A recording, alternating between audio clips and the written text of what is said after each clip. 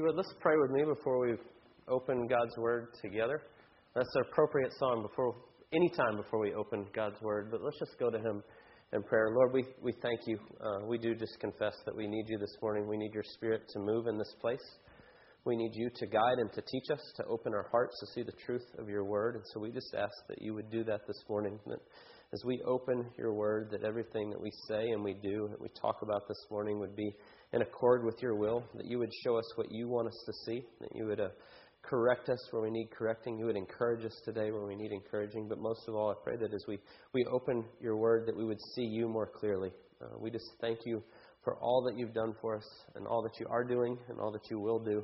And we pray it all in Jesus' precious name. Amen. In Stockholm, Sweden, in 1973, there was a bank robbery. You may have heard of this as I tell the details. Maybe you've heard of this story. But in 1973, there was a bank robbery, and it ended up turning into a hostage situation that lasted for 6 days. And what happened is, the typical, kind of like the movies you see, a hostage situation, they bring in all the authorities and the police and the SWAT team and all that stuff. And as this bank robbery dragged on for 6 days, eventually at the end of this, it came to a peaceful resolution, no loss of life in it. And finally, the two bank robbers surrendered and gave up. But a really strange thing happened at the end of this standoff in this time. And what happened was the captors that had been held captive by these two men for 6 days, when they got out, they started to tell stories and talk about their captors and different things. And the tone that it took was they were sympathizing with their captors. In fact, some of them even started to defend the ones that had taken them hostage for 6 days. And so there's a lot of reasons and a lot of study have gone into why that was the case and what's happening. Some people say that the authorities were really overzealous, and in some ways they were more scary than the captors were to those that were in the hostage situation. But after that time, what ended up happening is psychiatrists and criminologists and lots of people have studied that case, and it's become known as the Stockholm Syndrome. And what that is where you begin to sympathize with your captor, or those that abuse you, or different things. And we see it in all different ways. And it's become kind of a phenomenon that we don't figure out. I don't know all the ins and outs of how that works and why they say that happens, but it's become known as the Stockholm Syndrome. And if you've heard that term before, maybe you didn't know the history of it, or maybe you did, and that's a refresher. Or maybe you just say, I don't know why he's talking about a bank robbery in Sweden in 1973. But the reason I bring that up and the reason I mention it this morning is simply this. As we go back into the book of Judges this morning, and we're going to be in Judges chapter 13. I believe it's 137 on the Pew Bibles if you want to follow along. We're going to be really looking at kind of snapshots in Judges 13 through 16. And we're to the last of the cycles of the Judges. We've been working our way through the book of Judges. But as we go back into Judges, in a lot of ways, what we see is something similar to this Stockholm Syndrome. We see a people that God has called out in Israel, and they are oppressed over and over as they turn from God, and different things happen. Except in this story this morning, as we begin and we see the beginning of Samson's story, that's who we're going to be looking at. Probably the most famous of all the judges, of the leaders that God uses, is Samson. But at the beginning of his story, we see some things that kind of echo this Stockholm Syndrome. And what I mean by that is as we look at these cycles of sin, and we've said this over and over in Judges, there's cycles of sin, and they seem to be getting darker and darker as they go down. But the cycle goes something like this. The people do evil in the sight of the Lord. It says that 7 times in the book of Judges. And the people did evil in the sight of the Lord. And then the next line is always, and so God gave them over to whoever, one of the surrounding nations, and they allow them to be taken captive. And then the next line goes, and that little cycle is then the people are oppressed and they cry out to God, save us. And so you see this over and over. We've seen this multiple times. I think we've gone through that cycle 5 times already where we've looked at those exact words in Judges, and we see it over and over. And yet as we get to Judges 13, Judges 13 marks the beginning of the story of Samson. We see the familiar refrain, but something's different. And so look at the beginning of Judges 13 and what it says. And the people of Israel again did what was evil in the sight of the Lord. And so the Lord gave them into the hand of the Philistines for 40 years. Same thing. Different people this time. It's the Philistines that are oppressing them. But then look at verse 2. There was a certain man of Zorah, of the tribe of the Danites, whose name was Manoah, and his wife was barren and had no children. And the angel of the Lord appeared to the woman and said to her, Behold, you are barren, and you have not borne children, but you shall conceive and bear a son. Well, the son that she's going to conceive will be Samson. And so it's the beginning of the story of Samson. And we're going to talk about Samson today and look at some things about his life. But what I want to point out to you at the beginning is there's the common refrain. They did evil in the sight of the Lord. The Lord gave them into the hands of the Philistine, but there's something missing. There's a refrain, there's a part of the cycle that's missing in this passage. There's no, and then the people cried out to God, save us. It's missing from this particular cycle. They did evil. God allows them to be oppressed. They're taken into another nation, and no one cares.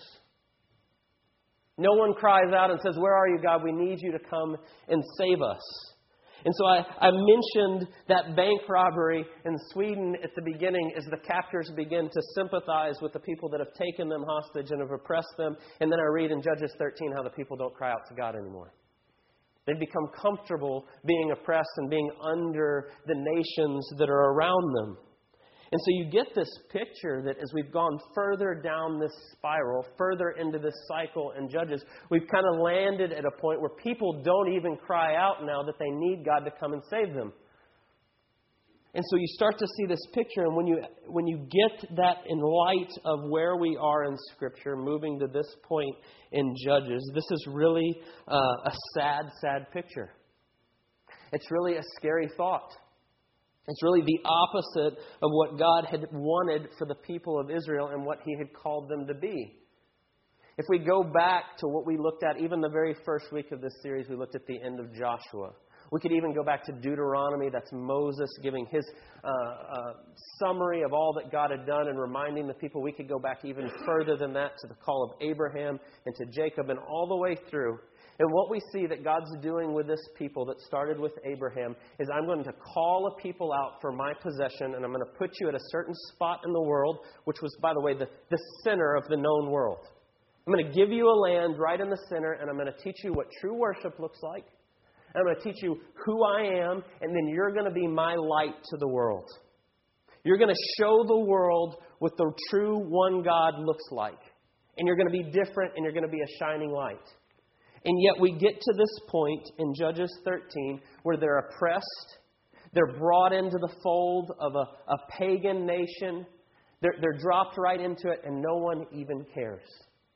No one says, oh God, please help us. There's no repentance. There's no desire to be what God's called them to be. And so as we follow into this picture and these cycles of Judges, we've got to a very, very low spot. For 40 years, they're oppressed by the Philistines, and essentially no one cares. That is the backdrop in which Samson is going to be born into. And so that's just kind of the bridge to where we are with Samson.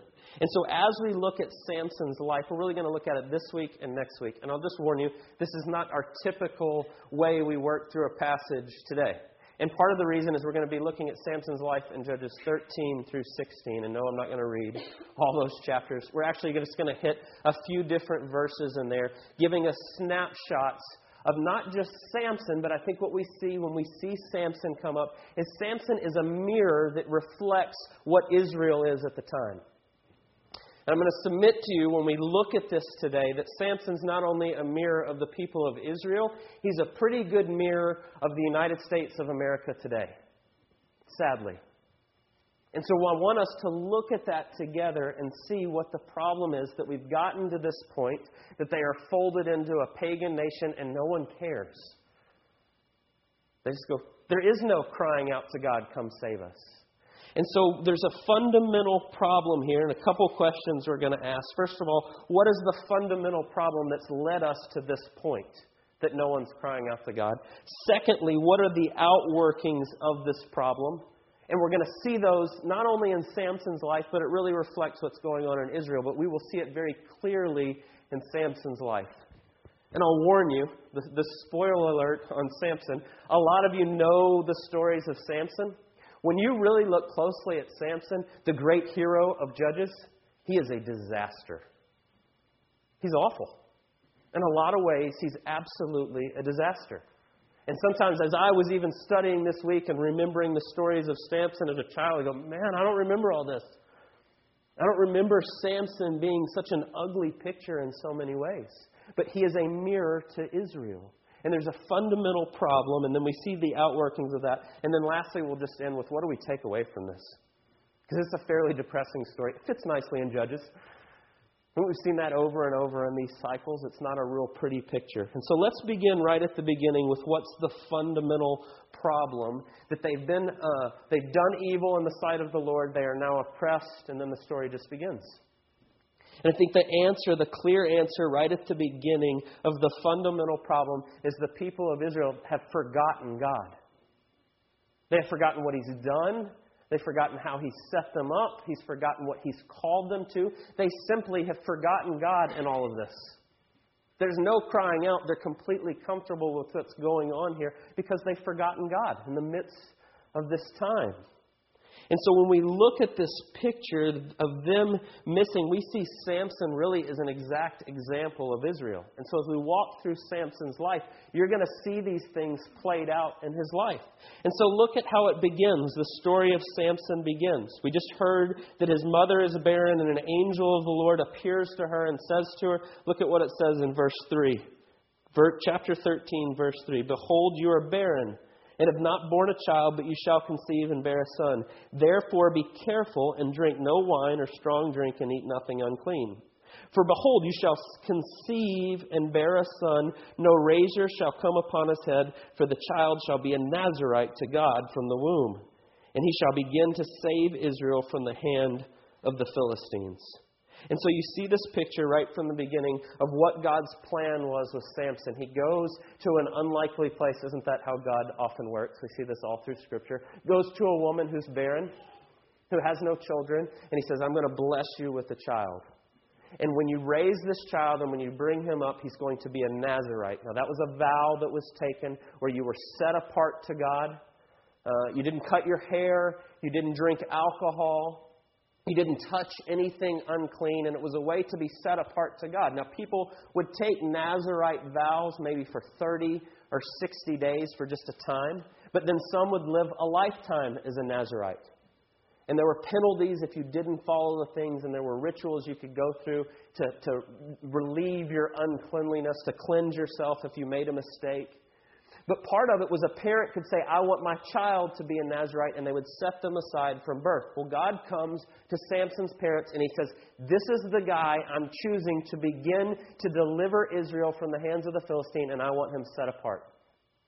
This is what it's going to look like. He's not going to drink. He's not going to cut his hair. He's not going to do these things. And I'm going to set him apart as this vow. And so what we see with Samson is really what God's plan was with Israel. I'm going to set you apart so that people see who God is. I don't want you to look like the rest of the world. And so you see a real parallel between Samson and what God was doing with Israel. I'm setting him apart. I want him to be different. I want people to see that there's something different with him. And so that's the way the story of Samson begins. An angel of the Lord coming to Samson's parents and saying, when this child is born, he's mine. And I've got a work for him to do. And so that's what happens in chapter 13. You see some of the background of that. But then we're really introduced to Samson at the beginning of chapter 14. As he grows up, and is the best we can tell, they're trying to have him be a Nazarite, to be set apart and to do these things. But then we're introduced to him in chapter 14, verses 1 to 3. And look at what he says. So Samson speaks. For the first time, Samson bursts onto the scene as who is going to be the judge that God's chosen.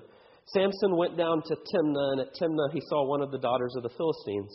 And then he came up and he told his mother and father, I saw one of the daughters of the Philistines at Timnah. Now get her for me as my wife. But his father and mother said to him, Is there not a woman among the daughters of your relatives, or among all our people, that you must go and take a wife from the uncircumcised Philistines? But Samson said to his father, Get her for me, for she is right in my eyes. And so the picture you get is that God has called Samson to be set apart, to be his man, to lead the people. He's going to do a work in him. And when we are introduced with Samson, what we see is that he has completely forgotten God. He's forgotten all the things that God has called them to be and to do, and he's not following any of them. Right in the very first thing we see of Samson, I want that woman who's a Philistine, that's who I need. Well, God has clearly told from the very beginning, and going back to when they took the land with Joshua, that they are not to intermarry, that they are not to take an unbelieving wife, which it tells us she's from an uncircumcised people. That means she's not part of the covenant people of God. So he's going outside of what God's clearly told him, and he says, I'm going to go and get her. Now, what's behind that, and we kind of miss it in our culture, his parents kind of politely say, shouldn't you just stick with the people of Israel? And he says, I don't care. Go get her for me.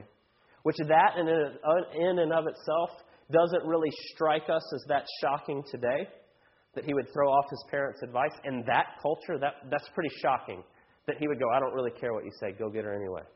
And so what you see with Samson immediately as he's introduced is that he is supposed to be set apart for God's work, and yet he doesn't care. He's not following what God's called him to do. He wants the woman that he wants, and he saw her, and he likes her, and it doesn't matter to him. And so he's going to go against what God's clearly said. By the way, there's a principle here that you see run all the way through Scripture. It's not just something for the Israelites at this time, but that was, we see it, what it's called in the New Testament, of being unequally yoked. That you're not to marry someone who's not a believer. A Christian today, biblically speaking, is not to take an unbelieving wife. And the Bible tells us why. It's the same reason God didn't want the people to go into this land and take pagan wives and begin to intermarry in this way. It didn't have to do with preserving a race or anything like that. What it had to do was idolatry. God clearly says at the very beginning, you are to worship me. Your lives are to focus on me. When you become a Christian, you now see that all that I have is due to what God has done for me. He is to be the center of my life. If you then go and are unequally yoked, you become one in marriage, and you do so with someone who doesn't hold the most important thing in your life, you will become divided. At different times, they will begin to pull you away from God being the center of your life. And he says, don't do that. It's a spiritual reason that God says that. It will cause you problems. It's the same thing he said here. Samson's parents know that to some degree, and they say, don't do this. And yet he says, I don't really care. Get her for me. And so what you see in Samson is the same thing we see in Israel. We just see it more focused in Samson's life, and it's the fundamental problem here is that they've forgotten God. He's not central to what they do in their life. He's just over here on the side. Yes, God says you don't marry Philistines, but I don't really care. Yeah, but I'm not doing that. And so you see them totally throwing off what God has said. And so the fundamental problem here is they've forgotten God. They've either completely forgotten Him or they've so marginalized Him to the edges that He's not really involved in their lives.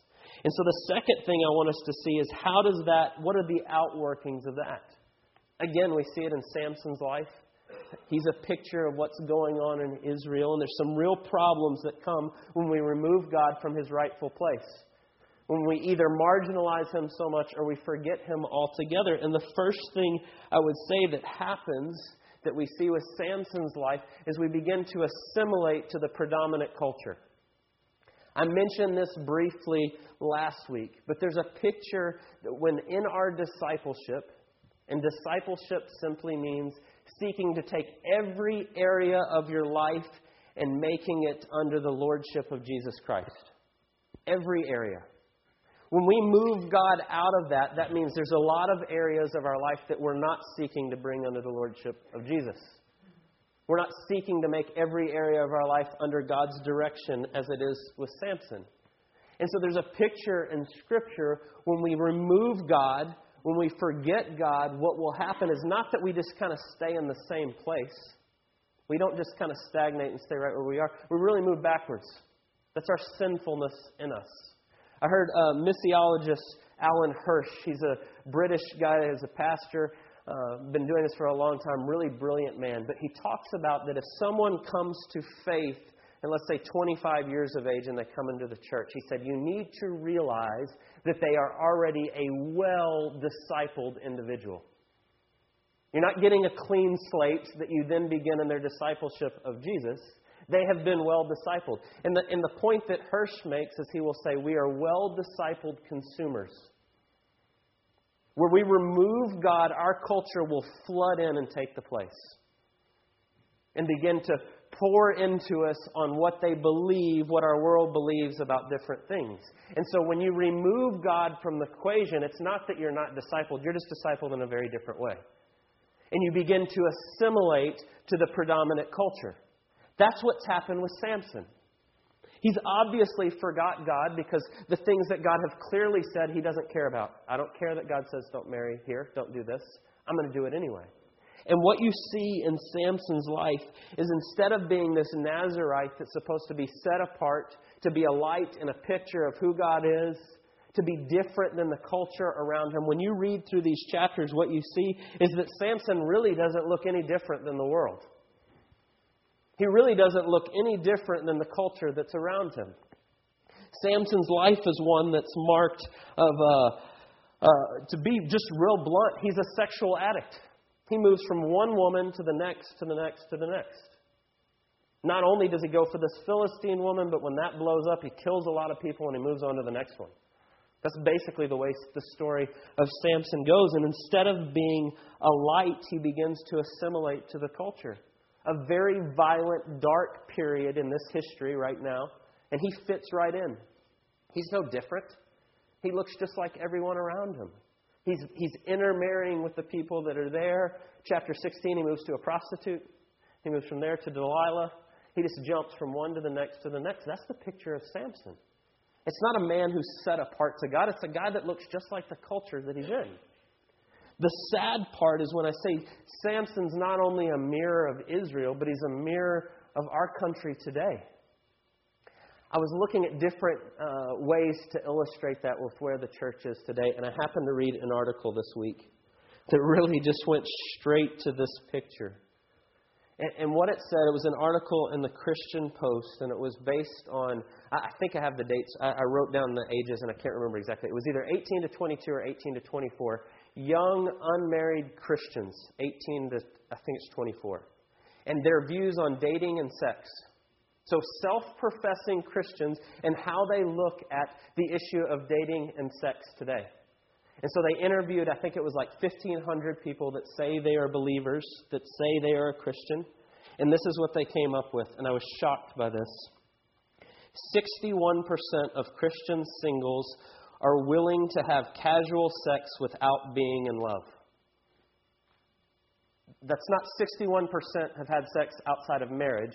61% are willing to enter into a casual sexual relationship that's not even monogamous and it's not even with someone they're in love with. 61%, 2/3 of young believers, that's the way they view sex and dating. It went on to say that 11% total are even intending to wait till marriage to have sex. Now, when I read those statistics, I kind of feel like I have to say this. I feel like I shouldn't have to say this, but I have to say this. The biblical view of sex is that you don't have sex until you're married. That's what the Bible teaches very clearly, that we're not supposed to have sex with outside of the covenant of marriage. That's the picture in Scripture. That's actually what adultery means. You're having sex with someone other than your spouse. It's not just having sex with someone else's spouse, it's anyone who's not your own. And that's the picture in Scripture. And so the question becomes, who are our young people being discipled by in their view of sex and dating? The predominant culture. That's the picture that emerges there. In fact, this article goes on to say at the end, generally, if you look at the dating landscape in the church today, it looks very similar to that of the world. There's not a lot of distinction between the way people date or in their attitude toward dating and marriage. Basically, what it says is that those that profess to be Christians look just like the world. It's exactly what's going on in the book of Judges. It's the picture we see with Samson. He looks just like the rest of the world. And so it's an ugly, ugly picture, but when we shine this light on Samson and he reflects the time of Israel, he really reflects our time today. And so as I say that, I feel like I have to at least stop here for just a second and say this. The truth is that young people today are being bombarded with the idea that casual sex without being in love is completely and totally acceptable. And so if you have children, or you have grandchildren, or you have young people in your life, and you think they'll just kind of figure this out without me speaking to it, someone else is going to speak to it, and it's not going to be what Scripture says. And so our job in discipleship is bringing us under the lordship of Jesus in every area, and we are to be speaking to those things, to be actively involved. And with that, 61% have that view, only 11% are even pretending to wait till marriage. The truth is that sitting here today, there's a lot of people, even in this room, that have gone through the heartache and the brokenness of making this mistake and believing what the world says as opposed to what God says. And hear me when I say this. If that's you, there is forgiveness and there is healing found in the blood of Jesus. Your worth is not dictated on whether or not you waited till marriage. God says, I love you and I accept you and I can make you new today. So you don't continue to perpetuate, well, I blew it, and so now I'll just keep on going in that. God says, no, you stop and you repent and you come to me and I will restore you. And I will love you completely and totally. So don't make one mistake that the world says and then compound it with a whole lot of others. You turn and you go to Him and you say what God says on the issue. Because the truth is, a lot of people have made that mistake, but don't let that define you. You are saved completely and totally by the grace of God, not how well you did those things leading up. That is wonderful news. It's the heart of the gospel. You're saved by what Jesus does for you and not what you do yourself. And so don't let that continue to perpetuate. But that's the first thing. When we forget God, we assimilate to the culture that's around us. We allow the culture to disciple us as opposed to what God says. And then there's two others here, and I'm really going to put them together just for the sake of time because they're closely related. But when you look at the rest of Samson's life, what you start to see is not only assimilating to the culture, but when we begin to do that and we forget God, we really move and live and work out of the desires of our flesh as opposed to that which God is doing. And you see that with Samson's life. Not only do we move out of the desires of our flesh, you see with Samson that he also sees his gifting and his abilities as his own, not what God has given him. You see the connection. When we forget God and then we do great things, we go, look at what I have done. Instead of look at the giftings or what God is working and doing through me, we begin to make it all about us. That's the story of Samson. He gets into bad decision after bad decision after bad decision, and it's kind of like he just shrugs it off and my strength will get me out of this. I'm going to fight my way out of this. It'll be fine. To the point of even with Delilah, when she's asking him, if you know this story, it's in chapter 16, she's saying, how is your strength, Samson? And he tells her all these silly things. Well, if you braid my hair, I'll lose my strength. And so she tries that, and it doesn't work. And, he goes through, if you tie me up with these certain kinds of cords, then I lose my strength. And she tries that. He's kind of mocking her along the way. Finally, he says, if you cut my hair, and then he goes down to sleep on her lap. Samson didn't really believe if she cut his hair. He didn't believe anything was taking his strength because he's completely forgotten God and he thinks it's all him. That's what happens when we forget God. Not only that, in his life you see him completely and totally living out of the passions of his flesh. I already mentioned that, but when you read in 16 verse 1, it says Samson went to Gaza, and there he saw a prostitute and he went into her. And then they try to get him in that situation. Gets himself into a bad situation because he visits a prostitute. 16:4, he goes and sees Delilah, falls in love with her. That leads to all kinds of issues. Samson basically goes about his life with just the desires that pop up. He's completely forgotten about God. It's all about what I want and what I'm going to get right now. He's also an angry, short-tempered guy that just flies off over and over. Right? The very first story of him is wants the woman, get that woman for me, let's get married. He gives a riddle to the wedding party, and then his wife tells of it, and it throws him into a rage, and he goes and kills 30 men. And that's kind of the way Samson operates. Well, this blew it, so I'm just going to go do this. And he goes from one thing to the next, being guided by his own flesh. Over and over, that's the picture you see. What you really see with Samson is what the Proverbs call a fool. Proverbs chapter 29 says, a fool vents their anger, but the wise quietly hold it back. Samson vents his anger at every turn, constantly. That's the way he operates. In fact, in chapter 15, and this will be the last example here, just of the way he's following his flesh, the way he sees it all about himself. He gets into a scuffle. They try to bring him. The Israelites are going to give him over. And he says, fine, tie me up, give me over. In chapter 15, and they take him and they give him to the Philistines, and there he is tied up. And then how does that end, if you know that story? He takes the jawbone of a donkey and he kills 1,000 men. That's the picture that happens there.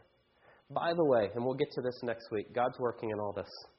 As hard as that is to see and almost believe, God's working in all this. But what happens is he kills 1,000 men, and then look at what it says in verse 15 of chapter 15. He found a fresh jawbone of a donkey, and he put out his hand, and he took it, and with it he struck 1,000 men. And Samson said, with the jawbone of a donkey, heaps upon heaps, with the jawbone of a donkey have I struck down 1,000 men. Do you know what he's doing there? That's like a little rhyme. He's laughing. He's actually making a joke. He's making a pun. We don't get it in English. But in Hebrew, donkey and that word for heaps are almost the exact same word in the way they sound. And so what he's doing is he's making a joke. Like, ha ha ha, donkey and heaps of men. Now, I want you to think about what that scene looked like. One man with a bone has just killed 1,000 people. And there he is, and I don't have to paint that picture for you. You can paint that for yourself, what that would look like.